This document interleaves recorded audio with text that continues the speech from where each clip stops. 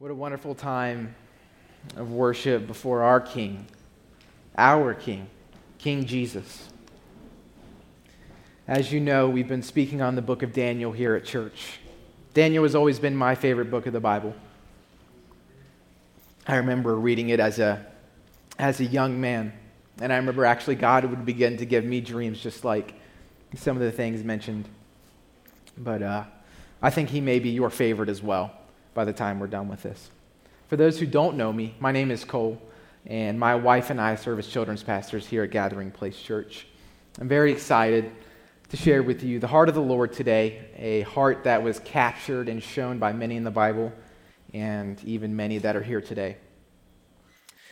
I've titled today's message as A Watchman on the Wall.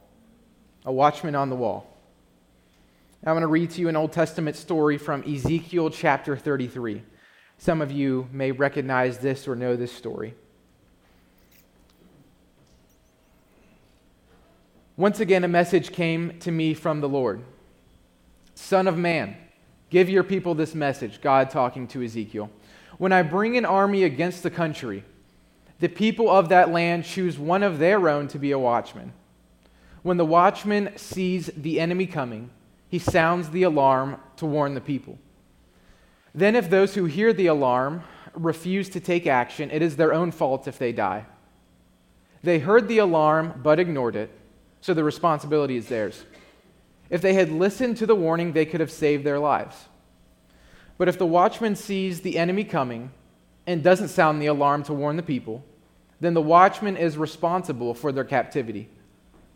They will die in their sins, but I will hold the watchman responsible for the deaths of the people. Now, Son of Man, I am making you a watchman for the people of Israel. Therefore, listen to what I say and warn them for me. If I announce that some wicked people are sure to die, and you fail to tell them to change their ways, then they will die in their sins, and I will hold you responsible for their deaths. But if I warn them to repent and they do not repent, then they will die in their sins, but you will have saved yourself. This is where I get my title from, A Watchman on the Wall. God had called Ezekiel to watch over the people and to hear from God. I hope you will see today that you are a watchman on the wall. And we're going to touch on this again before we leave. Pastor Garrett has walked us through 3 sermons from the book of Daniel. He talked about how to set yourself apart from the crowd, to do it with respect and with honor. How to stand for your faith even when you end up in a fire. And how kneeling in prayer actually gave Daniel strength to stand. These 3 topics are so powerful and truly applicable to every part of our lives. But today's message, a message of being a watchman on the wall, is much more focused and narrow in topic of how we can translate our Christian faith to life in the public square. I ask you today to ask the Holy Spirit that lives within you to lead your soul and your spirit with the message. I'm going to address today's topic through a series of 3 questions. The first question: should Christians participate in a corrupt government and culture? My second question to you today will be, if so, what is our biblical mandate within culture and government? And lastly, the third question I'm going to pose to you today is, how do we translate, if we have a biblical mandate, how do we translate our biblical mandate into culture and government today? Before we get started, though, I'm going to have a video transition us into the message today.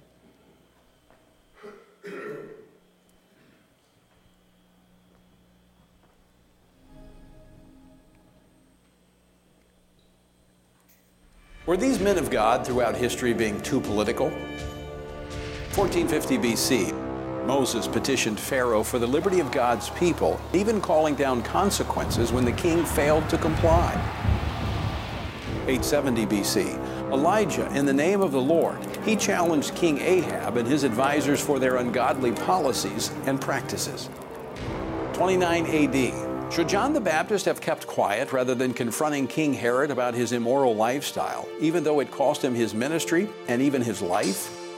30 AD, when Pilate said to Jesus, "Don't you realize I have power either to free you or to crucify you?" Was Jesus too political when he replied, "You would have no power over me if it were not given to you from above"? 31 AD, were Peter and John getting political when they publicly refused to comply with the governing authorities who told them not to preach or teach in the name of Jesus? 54 AD, the Apostle Paul preached the gospel in Ephesus in such a way that it totally disrupted both business and politics in the region. 1775, in early America, would you have joined Pastor Jonas Clark in Lexington, Massachusetts, when he led his church and community to form a militia and face the British in the War for Independence? 1830. Be holy as God is holy. How political was Second Great Awakening preacher Charles Finney when he passionately called for an end to slavery from the pulpit?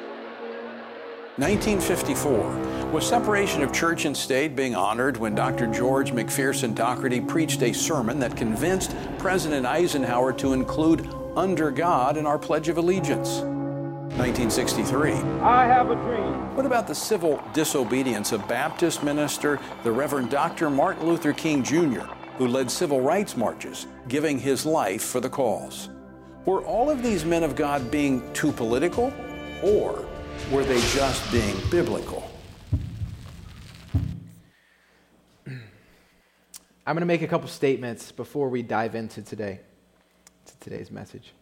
I'm not here on behalf of a political party or a political ideology. I'm here as a messenger from God.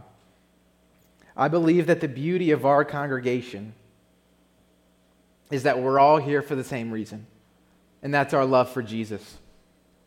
Our love for Jesus is actually what brings us together here at church. It's what makes us one. That is our goal today, to come to an agreement that our love for Jesus can be a cause to say in every area of our lives, "God, what do you want me to do?" I submit my jaded thoughts to you, my jaded heart. Show me your will, God, and teach me, Holy Spirit. Show me your will, God, and teach me, Holy Spirit. Can we all say amen to that? That's why we're here today, and that's what we want. I believe you're going to enjoy and be challenged by the message today. Let's get into our first question. Should Christians participate in a corrupt government and culture? The video we just watched takes us through several people in history, in the Bible and in America. Let's review some of those examples.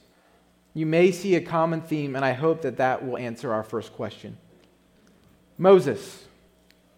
God had called Moses, a murderous Moses, to confront the king, the dictator, Pharaoh, 10 different times.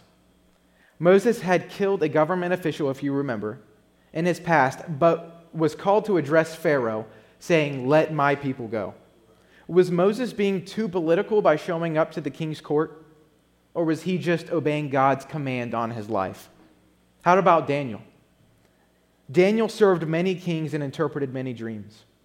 Was Daniel corrupted by the political pig pen by working in this government position? Or was Daniel doing the Lord's work even though the kings were very sinful men? How about Esther? Esther broke into the king's courtroom without being invited, knowing that death was the penalty. Was she considered too radical by asking the king to change his law that would kill all of her people? Should she have sat back as the government passed the law? Was she just being a watchman on the wall for her people? How about Jesus? Jesus spoke to the governor, as the video mentioned. Pilate of Rome, a man who could have beheaded him on the spot. And Jesus said to him, "You would have no power over me unless it were given to you from above." Did Jesus not understand that God and state were separate? Charles Finney. Charles Finney was a leader, one of the main preachers of America's Second Great Awakening. And he was there in the early 1800s, but he preached a radical political message of liberating African Americans from their slavery. This message came decades before the abolishment of slavery. And if you saw the picture, he was a white dude talking to a bunch of white people. Was Finney in political territory by preaching on the most divisive government law and political talking point of his day? Or was he just preaching the heart of the loving Father? Was Finney a watchman on the wall? Lastly, MLK. Reverend Martin Luther King Jr., the leader of the civil rights movement, led black Americans through the Jim Crow era of America and met with U.S. presidents and Congress to end the Jim Crow laws. Was this Baptist minister out of the will of God by being so political? Or was MLK just obeying the biblical mandate on his life? These are many powerful examples of how our jaded minds in today's world would be considered, hey, that pastor marching to Washington with thousands of people, he needs to stay in the church. That's way too political for him. When in fact, God had actually created these souls, these people, for the sole purpose of influencing government and culture. In God's eyes, they were being obedient servants, also known as biblical. These people participated in a culture and government as their role in bringing healing to the broken world. Some did it as one person standing alone, just like Esther or Daniel or Jesus, while some had a group around them standing in unity, just like Moses, he had his brother Aaron and the people behind him. Or Finney, he had his congregation and those that believed in his message.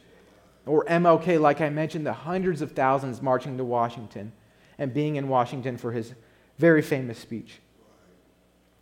So in order for the Lord's will, or as Drake would say, God's plan, in order for the Lord's will to come here on earth as it is in heaven, what avenue did God have these men and women take to bring down the justice of the Almighty God and to restore the God-given rights of man? What avenue did God have them take to do the will of God?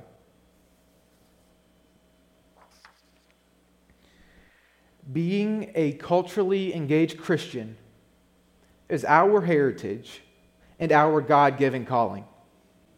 It is a calling that has transcended generations for thousands of years.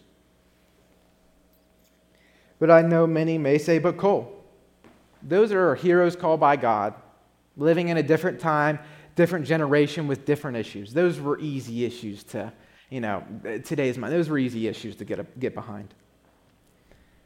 For those who are having those thoughts that believe today we should remove ourselves from government and culture because it's so corrupt, to excuse ourselves from stepping off the wall of watching for the enemy, I want to address the three common narratives that probably led you to believe that define oftentimes our rights as citizens in being Christians. You may have heard that politics is dirty. Many backroom deals force you to corrupt your morals and values. Therefore, Christians should stay out of politics to maintain their salvation. The world will go to hell in a handbasket no matter what Christians do. Heard that? Anybody heard that? You may have heard separation of church and state. Christians should be prohibited from shoving their religion down the throats of others, especially whose lifestyles don't line up with the Word of God. Therefore, any moral law that is mentioned in the Bible that could be said that's from a Christian should be prohibited from being enforced in the public square. Anybody ever heard that before? You may have heard that Jesus said to turn the other cheek when an evil person hits you. Therefore, Christians should not advocate for moral laws or a moral lifestyle because confrontation offends people that live differently than us. We are to be nice and unoffensive like Jesus was. Who's heard that one? Each of these are perverted lies provided by Satan himself to confuse and to scare Christians to keep us within these four walls of church. If this is accomplished, and you all can decide if it already has been accomplished, the prince of the air, known as Satan, stays upon his throne as the thug and the pimp of culture and government. He's a thug and a pimp of culture and government. He bullies you right into the corner. He scares you. He sends out his scare tactics. But what does Scripture say about sharing our values and our morals that are given by God? Scripture comes from Matthew 5. I want everybody to read it with me. It's a common scripture, but I want it to sink deep down in your soul today. So let's go ahead and start reading. You are the salt of the earth, but what good is salt if it has lost its flavor? Can you make it salty again? It will be thrown out and trampled underfoot as worthless. You are the light of the world. Hilltop that cannot be hidden. No one lights a lamp and then puts it under a basket.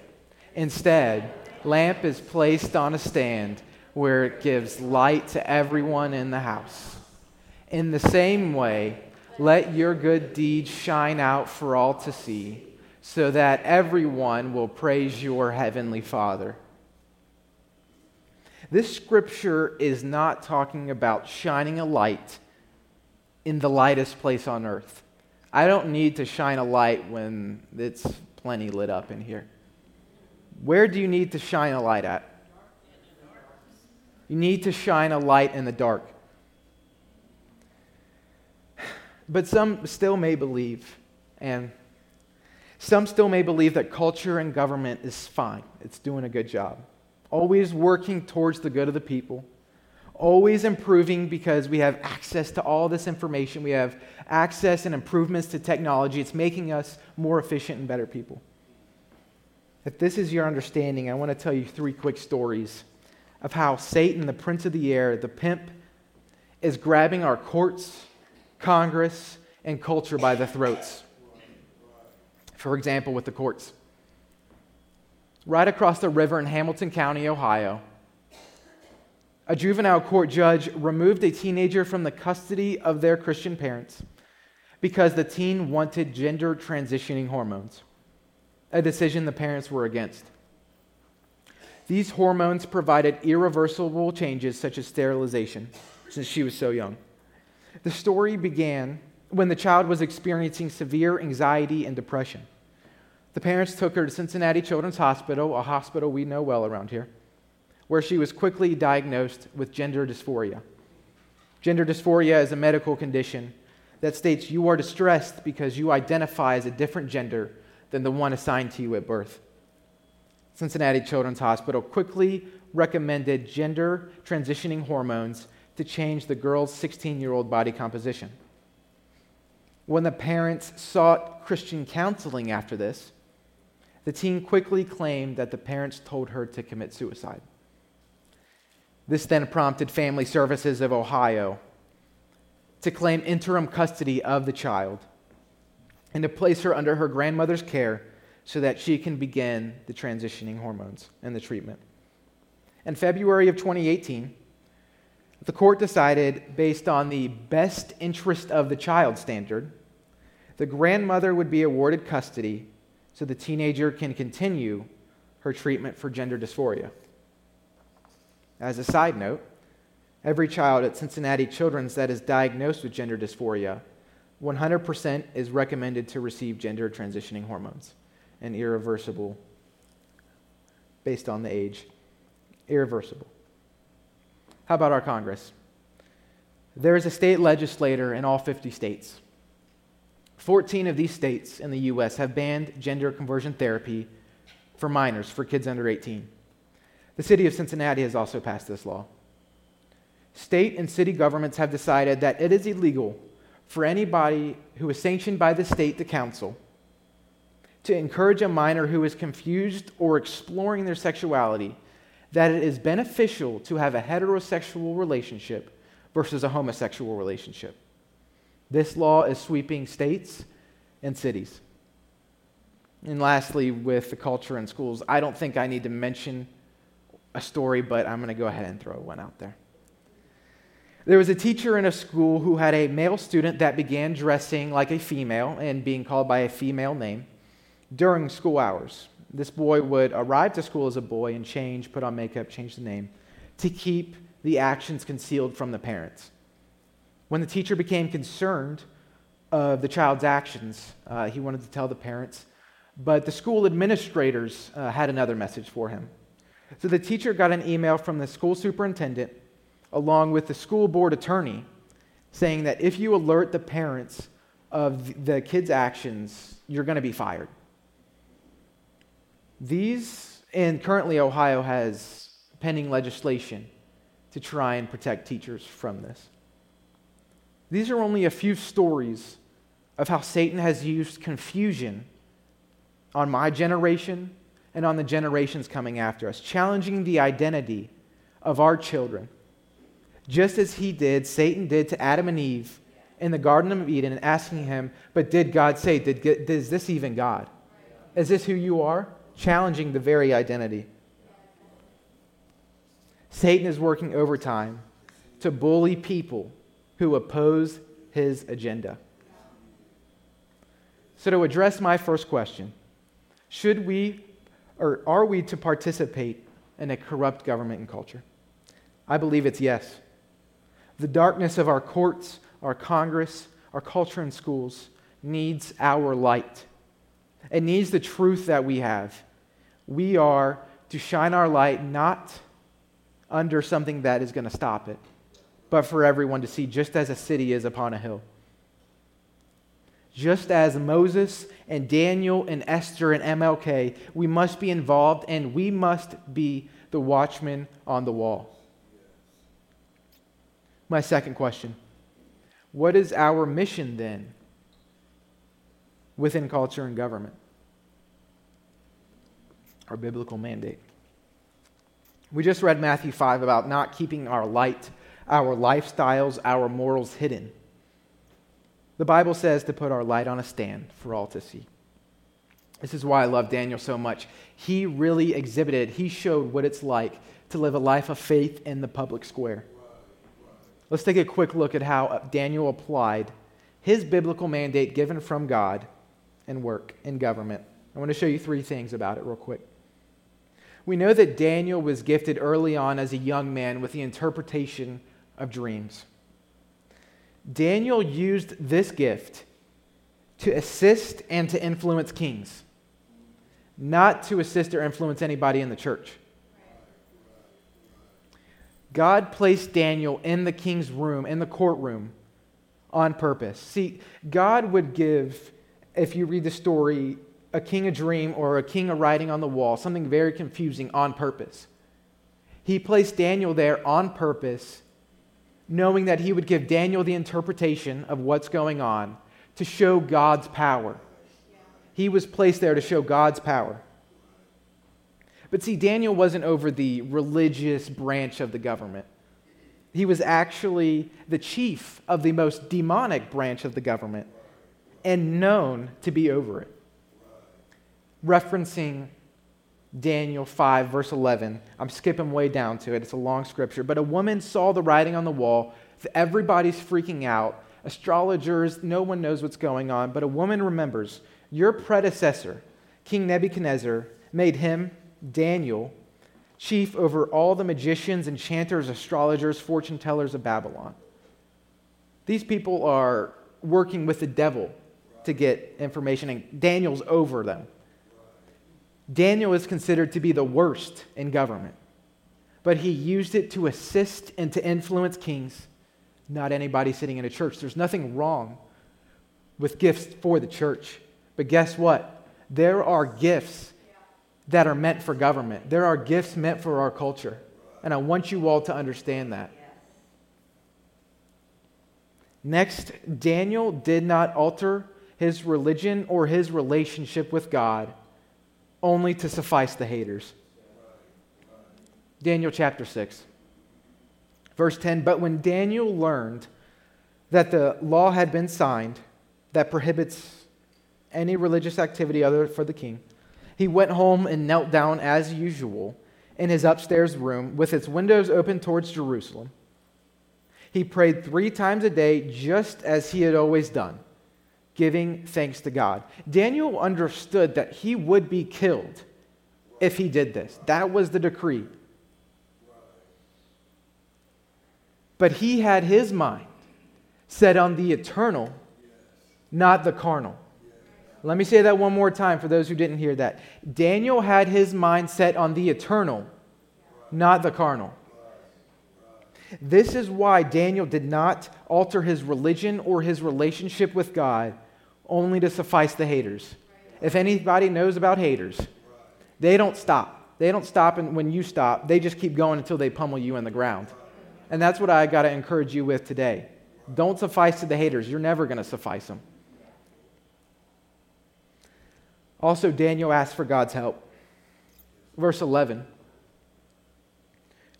Then the officials went together to Daniel's house and found him praying and asking for God's help. So they went straight to the king and reminded him about his law. We need God's help to influence and to love others. Amen? We need God's help to love and to influence others. So what was the outcome of Daniel's involvement that we're speaking of? Nebuchadnezzar, the king, praised God after he had come out from the wilderness. King Belshazzar, another king he served under, made Daniel number 3 in the kingdom after Daniel explained the writing on the wall. Think of the amount of people as being number 3 in the kingdom that Daniel could influence with the morals and the values given to him by God. King Darius made a decree praising God after Daniel was in the lion's den and came out unscathed. All of the land heard the decree of God's miracle, all because he didn't suffice the haters. Lastly, it's not mentioned in the book of Daniel, but King Cyrus allowed the Jews to return to Jerusalem to rebuild the destroyed and looted temple, maybe the most powerful of them all. God only had to use one man who was willing to say yes and obey.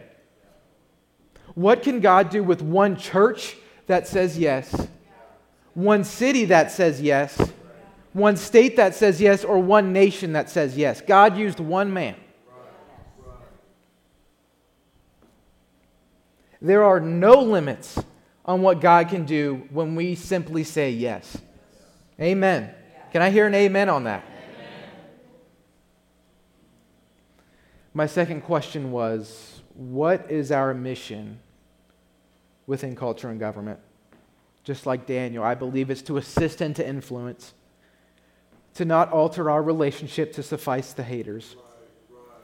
And 3, to ask for God's help, because God's not going to call you to something you can do all by yourself. Anything good you want to do in life, you're going to need His help. My third question to you today: how do we translate this biblical mandate that I'm talking about into our lives today? The Bible doesn't provide us with how to operate in a democratic society like we live in today in America, how to operate in a government made by the people and for the people, and people vote on things.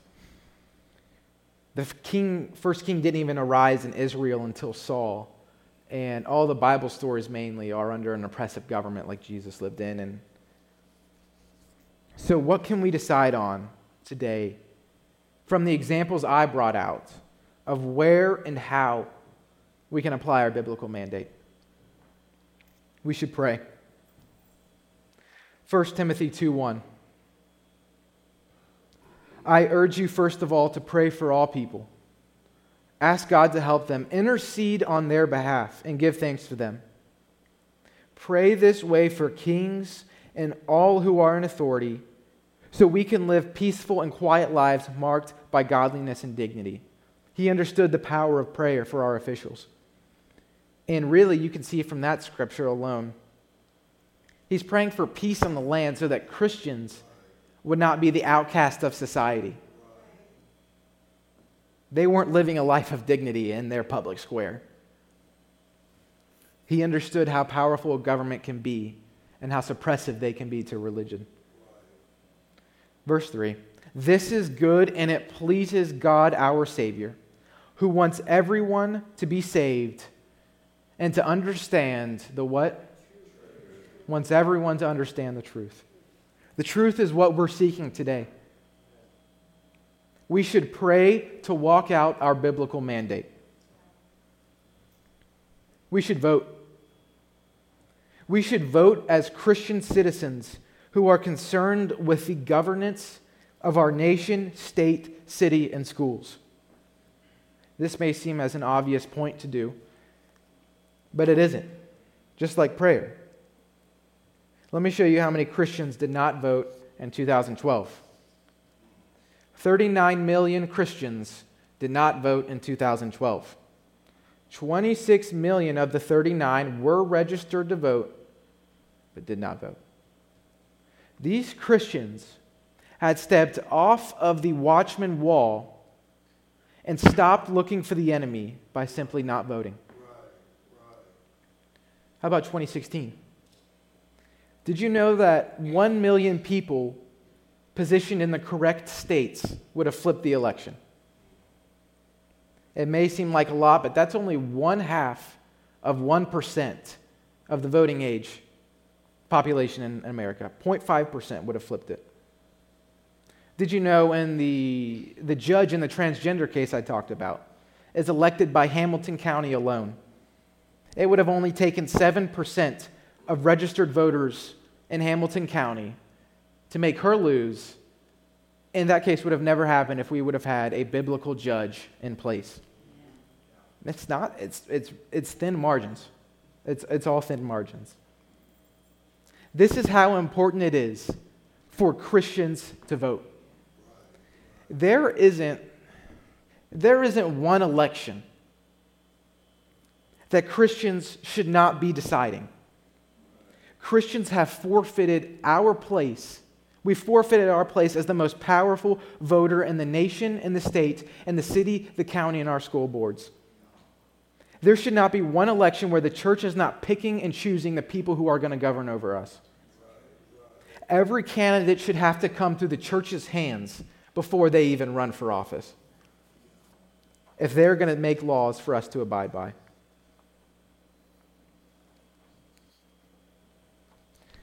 We should vote to walk out our biblical mandate.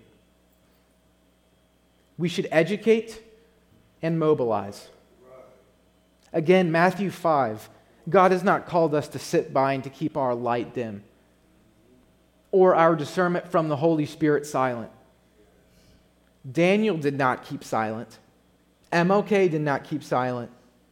Finney, Moses, and Esther didn't keep silent. Imagine if they would have. Imagine if those people who had a biblical mandate for the sole purpose of being in government, influencing government, were not there and they kept silent. I brought up a message or a part of what if Daniel saw this dude, it says a hand writing on the wall, imaginary. What if he saw it, he thought, or he knows God's speaking to him, but he's like, you know what, I don't know if that's God. I just saw 50 astrologers get their heads cut off. I'm not going to risk it to tell the king about that interpretation. We see that every day.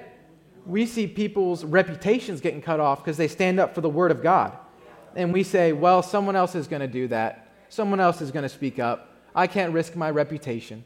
I'm going to suffice my haters. I'm going to stay quiet. If we can educate ourselves on the issues in our community and apply the biblical truth that we know, we can change it, and we are educated. And when we convince our neighbor to be involved as well, we are mobilizing. But not mobilizing as a church, but as the church.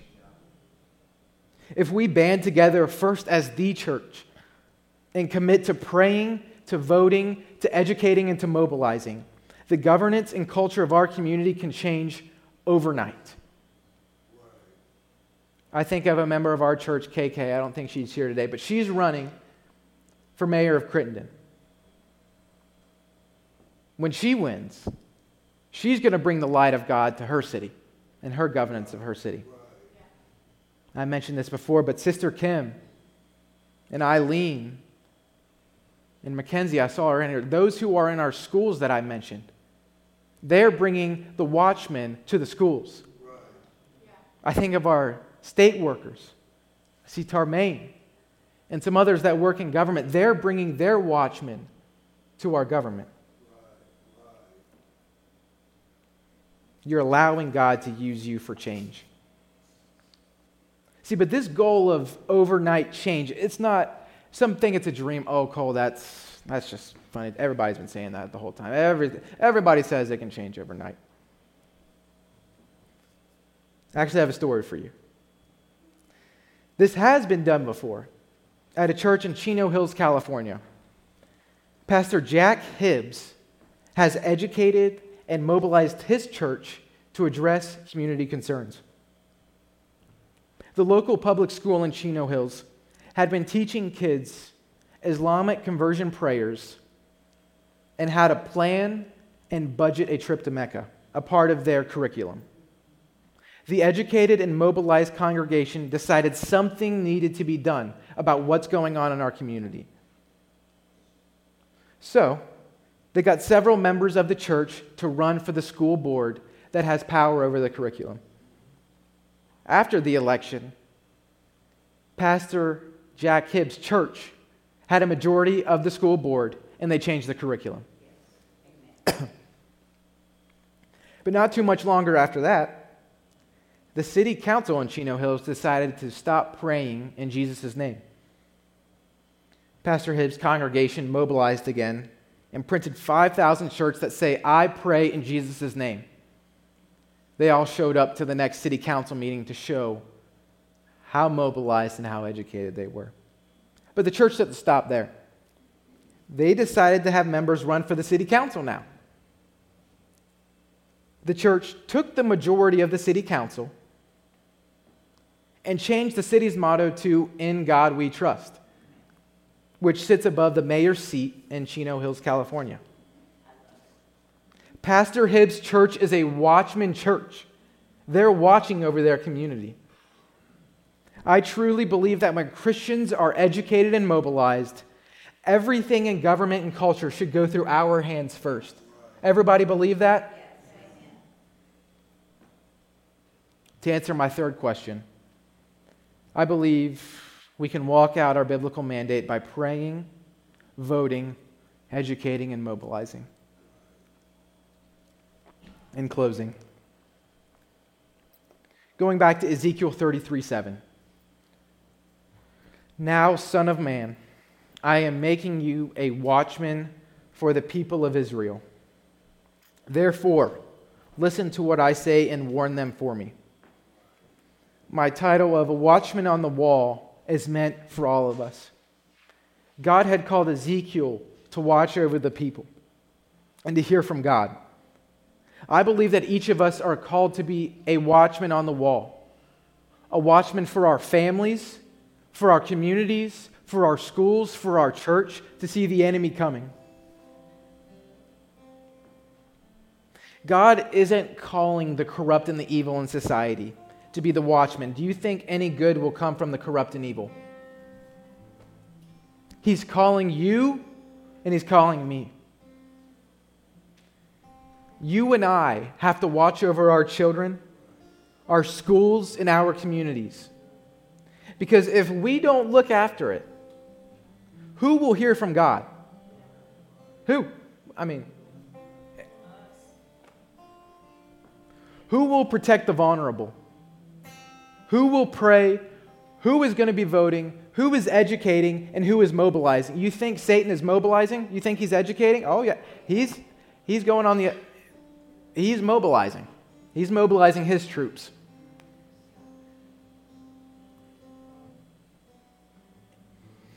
I think about the generation of Charles Finney. I thought about if I had the chance to talk to my great-great-great-great-great-grandfather who lived in that generation. I would ask him, what did you do with the slavery issue? Were you a part of the problem? Or were you a part of the change? I think about MLK's generation, not too far off. If I had the ability to talk to my great-grandmother knowing what I know now, I would ask her, did you do anything to help? Or were you still a part of the problem? Did you answer the call of God on your life? I'm blessed to see my grandmother sitting here and my parents. And I know they're fighting for change. And that gives me so much hope. They fought and they are fighting. And when my daughter comes along in 16 weeks, I want her to see that I was a watchman on the wall. She's not going to have to sit here wondering, Cole, Dad, what did you do? My community's like this, my school's like this. Why are these politicians like this? Did you do anything? Or did you just sit and do nothing? Did I leave my community better off than when my child's going to get it? Is she going to have to fight even harder than what we're going to have to do right now? Will I even inspire my daughter to fight? To fight the good fight. That's what we're talking about today. Fighting the good fight. How about the kids in GPC Kids? Will they be inspired to fight? Will they see my life as a testimony of when you fight and you stand up, God is going to be right there with you? Are they going to see that? Are they going to say he was weak and he just fell off? He just fell off the wall. And look at all the enemies that came in. Are they going to have anybody to even look to?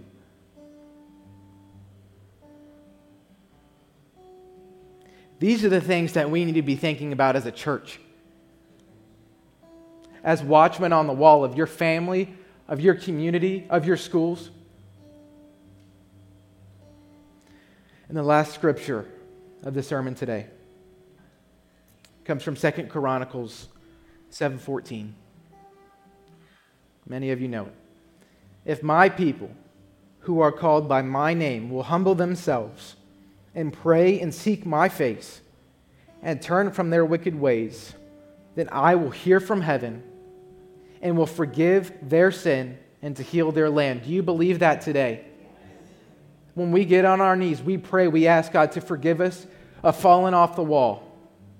God's going to lift us back up and say, I know it's been a rough time, but get back up on the wall and look after your community. You are the watchman, just as Ezekiel was. You are the watchman that sees the enemy coming, and when I tell you they're coming, you got to speak up. It's been a pleasure to be with you today, and I appreciate it. And one quick thing as well, Pastor Garrett and I have been working together along with a national organization, Family Research Council. We're going to bring our very own Culture Impact team here to church. And we're going to partner with churches in the area to impact our community with the Word of God. We hope to have the Culture Impact team ready soon, hopefully within a month. But if you're interested, absolutely see me or Garrett for more details. And remember today, if you remember one thing, you are the watchman on the wall. Thank you.